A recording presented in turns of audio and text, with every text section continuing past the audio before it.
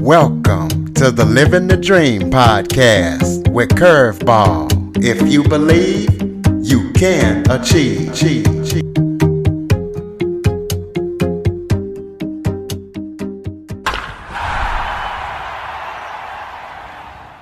Hello and welcome to another episode of Living the Dream with Curveball.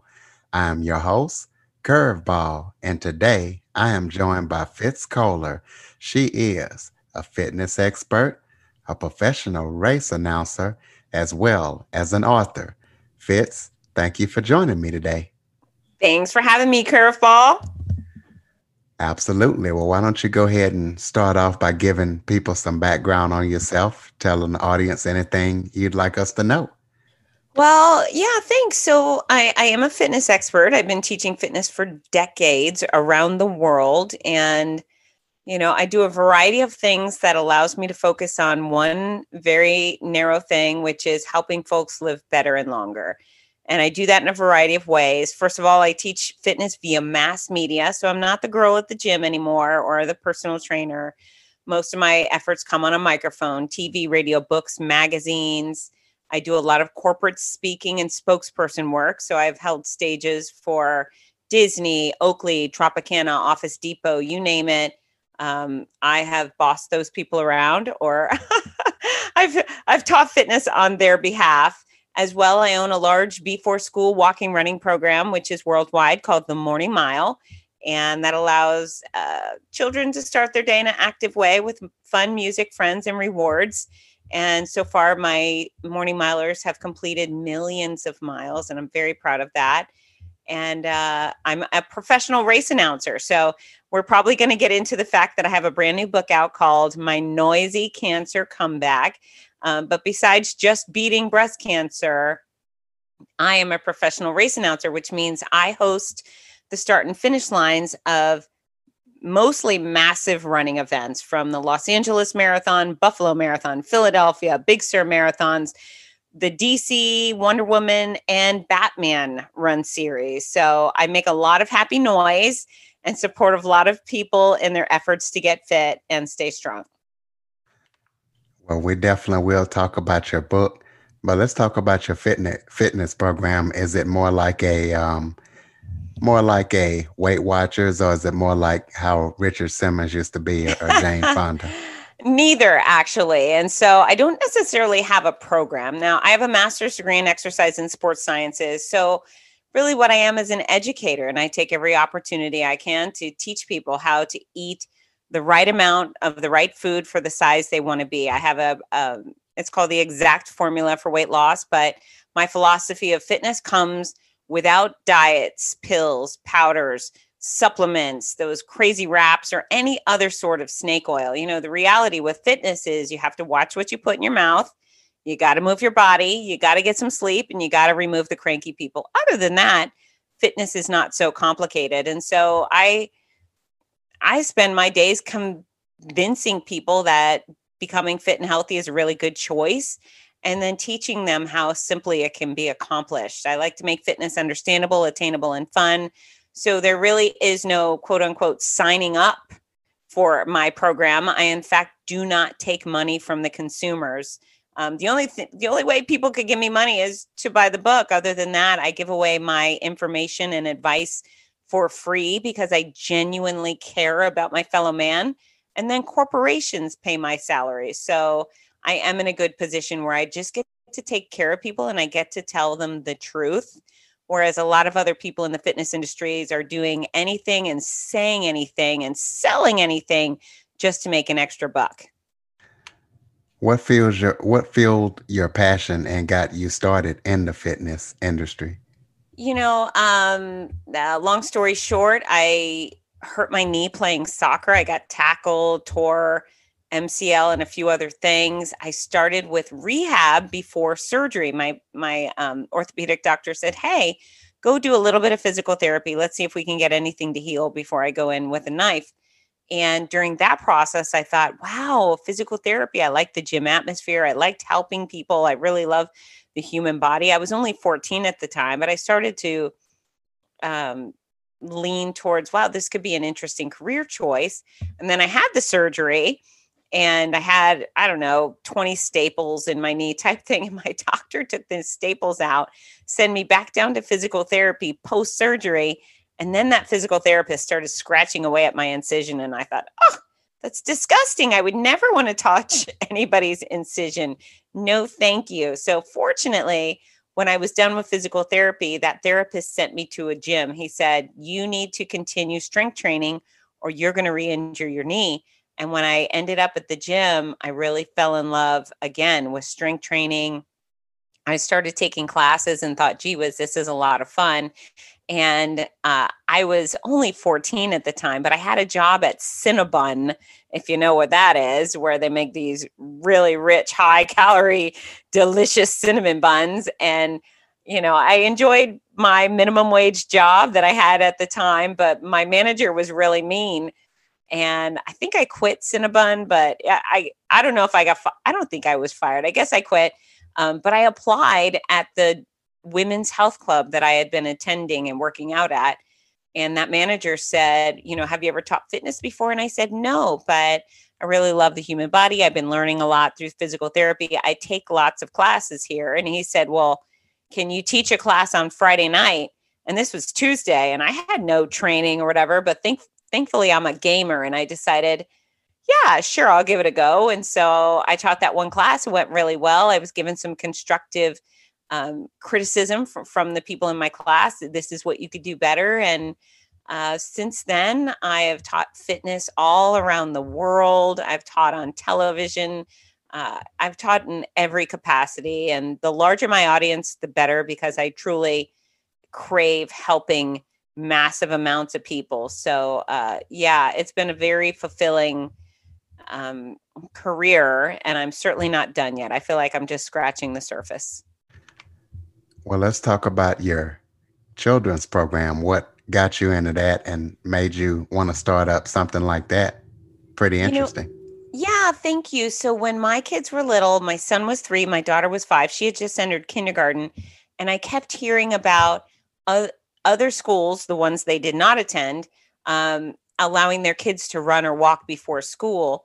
And some of the moms in our little play group had been bragging about, oh, Aiden ran before school and Susie ran before school. And I kept thinking, gee whiz, I wish my kids could do that. I wish my kids could do that. That sounds like a great way to start the day, get some exercise, turn on their brains, relieve some stress.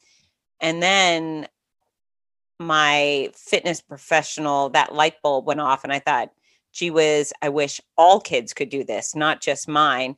And so I visited the local schools that had uh, various running, walking programs, and I took best practices from them. And I added my own, a program with rewards, a program that was open to every child every day and their families and the faculties. And then I added a system of rewards, and I got corporations to sponsor the program because, schools are often lacking in their budget and they're not likely to spend a lot of money on fitness. So, when I can get a local community partner to pay for the program, which includes equipment, then the school can open it up to all of their students for free.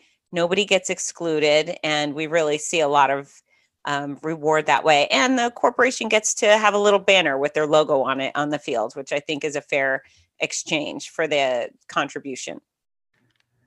Now, where are these programs located? Are they in every state or just certain cities and states or certain, countries or That's a where? great that's a great question. So I'm in 4 countries. The majority are in the United States, but I do have programs in Canada, Japan, and Grand Cayman.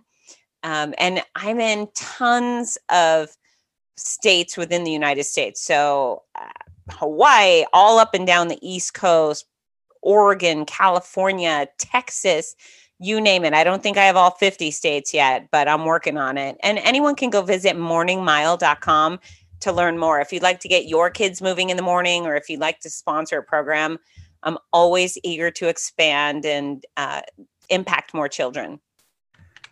There you go, listeners. Morningmile.com.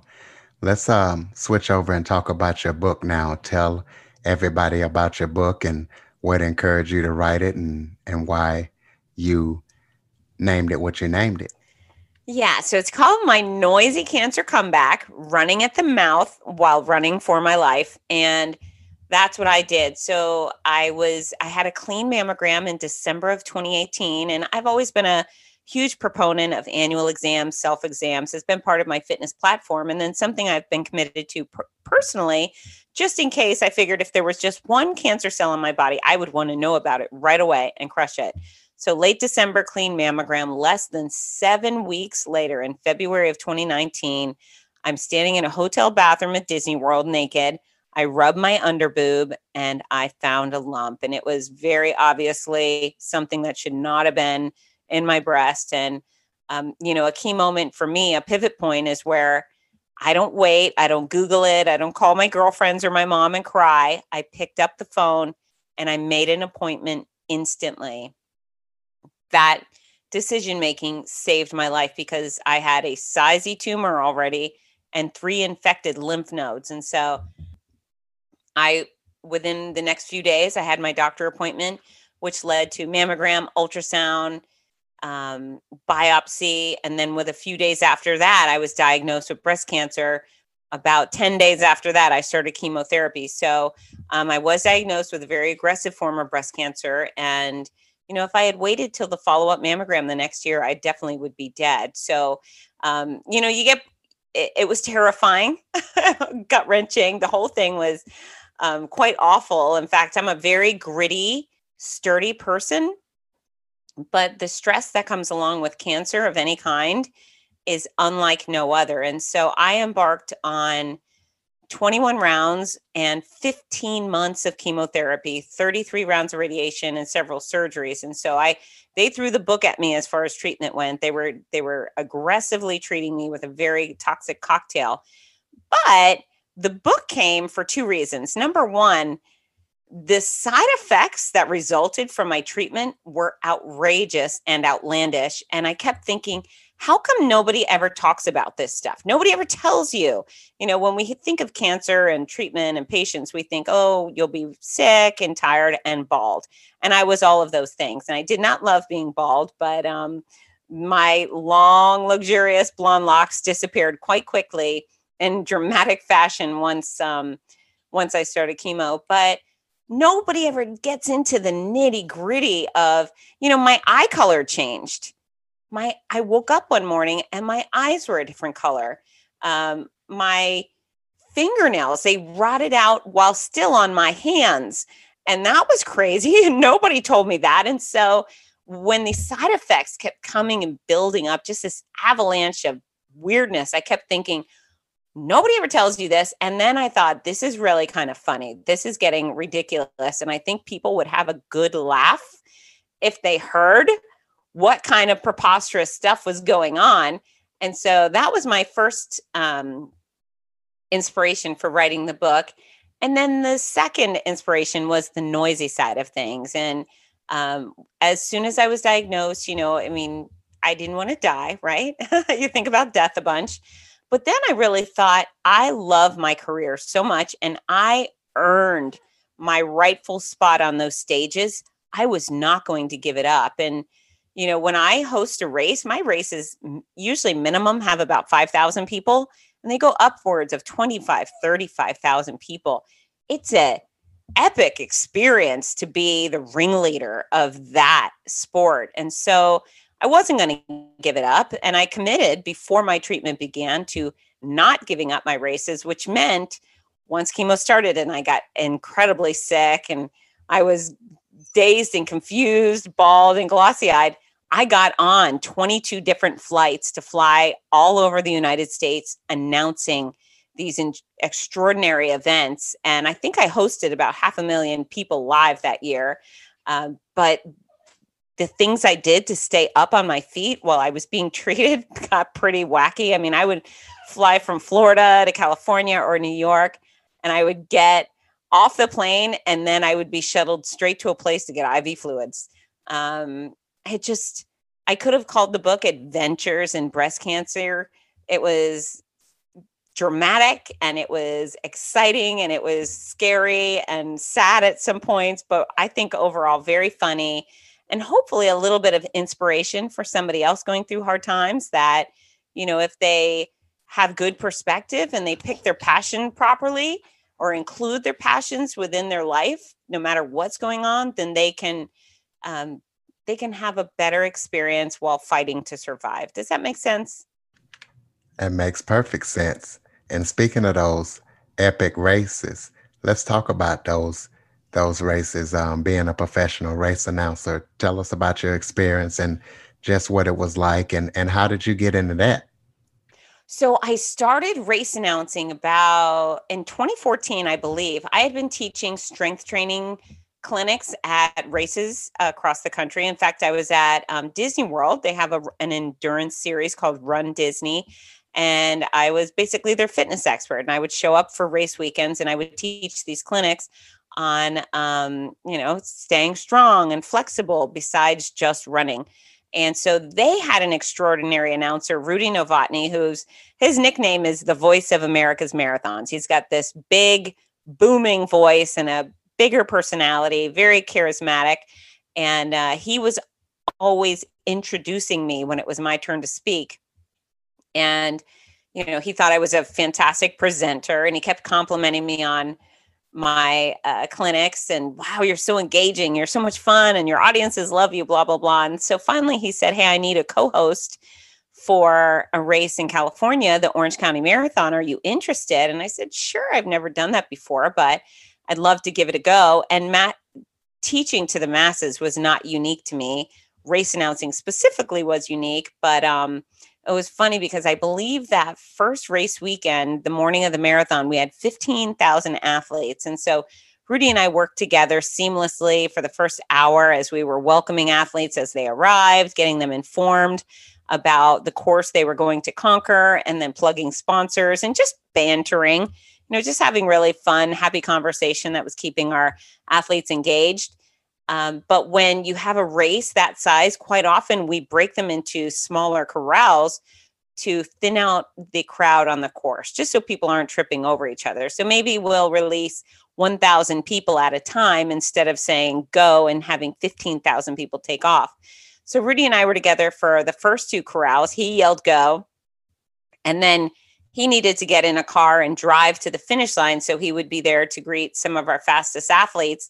And I was left alone with 13,000 people. And so I was prepared for it. But when Rudy said, all right, I'm headed out, it's all you. And I turned around and there was me versus 13,000 people. I did have that 1 second of, what's this going to be like? But my good nature kicked in, and so did my communication skills. And we had so much fun that morning. I think it took me about, I don't know, 30, 40 minutes between waves to yell go and send the other 13,000 athletes off. And it was so much fun. And I really felt a strong connection with these folks because, as a fitness instructor, or I have to work hard to convince people that exercising and eating right is a good idea. But on race day, I don't have to convince anybody of anything. I literally am handed 5, 10, 25,000 people who have already decided exercise is a good idea.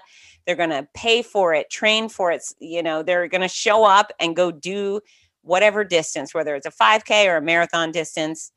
These are people that are already sold on physical activity. And my job is just to get them engaged, informed, and entertain them. And we have a blast. So that first experience was wonderful. Within an hour of yelling go for the first time, the race director came over and asked if I would come back the next year. So I was rehired. And then within a few months, I had already booked a handful of other events. And since then, I've picked up some doozies. And I do believe that as far as race announcing goes, which there's only a handful of us who actually do it professionally, but I do believe I have the best race announcing schedule on the planet. I have the biggest, the best races, the most fun races. I mean, Batman series, come on, it's as good as it gets. So I do love what I do. Absolutely. Is there any kind of classes or any kind of certifications that somebody would need to have to be a professional race announcer? No, you know what you need? You need ability to work on a microphone, right? You need a big voice and a happy personality. And next to that, of equal importance is understanding the race game and understanding what it's like to be a runner. I am a runner, and so that goes a long way. On occasion, a race director won't understand the value of a professional race announcer, and they'll hire a DJ or a guy off the news just because they're good on a microphone. And what they fail to understand is that lack of connection with the audience or lack of understanding of the sport makes for a lackluster experience. So there's no certification required. And in fact, most people have no idea what the heck a race announcer is. But it does require big personality, big voice, and ability to ad lib, and then that deep understanding of the sport and of the athlete. And I think if you have all those qualities, you're going to be great. Yeah, when you said race announcer, I was thinking NASCAR. I never would have Right. imagined it would be running. Right. So, very different sports, but I'd be happy to yell, gentlemen, start your engines, that would be fun too. Absolutely. Do you have any kind of upcoming projects that listeners can jump into? Any books, any more races, or speaking engagements or anything? Yeah. So, as far as the book goes, My Noisy Cancer Comeback, it's available absolutely everywhere. It was just released this August. So, a few weeks ago, in fact, and the kickoff has been great. It's a hardcover, a paperback, audiobook, and ebook. So, folks can get it in whatever format they like, wherever location they choose to purchase books. I prefer it when people come to me at fitzness.com. That's FITZNESS.com. And if people buy their books from me, I autograph every single copy and I include a fun gift with purchase. And they come with these hot pink envelopes. It's a much more fun experience to get your book from Fitzness than from Amazon, although Amazon's just fine. Many of my races have been canceled this year for obvious reasons, but in 2021, things look like they're going to be kicking back off again. So my race schedule is always available at fitzness.com and on my social media channels. I am at Fitzness on Instagram, Facebook, YouTube. And I certainly love it when people connect with me. And, I'm sure just like you, Curveball, I love making new friends and keeping in contact with my audience. Absolutely. Is there anything else that we haven't talked about that you would like to touch on? You know what? Just as far as the benefit of our audience, I would like them to be reminded that they have complete control over their own health. There's a couple of things that we can't avoid. There's some genetic factors, but for the most part, when it comes to our weight, our athleticism, our fitness level, nobody ever creeps into our bed at night and shoves food in our mouth, right? While we're sleeping. We make those choices with consumption. And it's really important that you feed your body wisely. You don't have to be perfect, but you do have to make good choices more often than not. I definitely encourage folks to go to fitzness.com and look at the exact formula for weight loss. Exercise. You don't have to run a marathon, but you do have to do something. If you go out and make a concerted effort to get sweaty most days of the week, you're going to be far more likely to live long and live well than if you hadn't. And, those annual exams and those self exams mean everything. So squeeze your stuff. You got to make your appointments. The doctor also isn't going to creep into your bed at night and look around to see if anything is wrong with you. You need to bring your body into the doctor and let them check underneath the hood. That's kind of what those annual exams are for, is for them to explore and see, inside and outside, if you are healthy. And if not, make some moves to remedy those situations. But yeah, you got to show up and you got to squeeze your stuff. Those annual exams matter, but being familiar with your own body, I say, ladies, they're your hands, they're your breasts. You put your hand in your shirt and you cop a feel. And much like me, if you find something, you got to report it right away. You can't be an ostrich and put your head in the sand. Guys, you've got testes, you put your hands in your pants, you squeeze your stuff. And if you find a lump, you report it. But yeah, I really want people to live better and longer. And that, there's proactive things we could do to become healthier. And then there's reactive things where our body sends up these red flags. We we yield to them, and then we get repaired. We go into the doctor and they fix us up. So yeah, I care about our audience. So anyone can visit me at fitness.com. And if you need another poke in the chest, I'm happy to give it. Absolutely. Ladies and gentlemen, Fitz Kohler. Fitz, thank you so much for joining me today. Thanks, Curveball. For more information on the Living the Dream podcast, visit www.djcurveball.com. Until next time, stay focused on living the dream.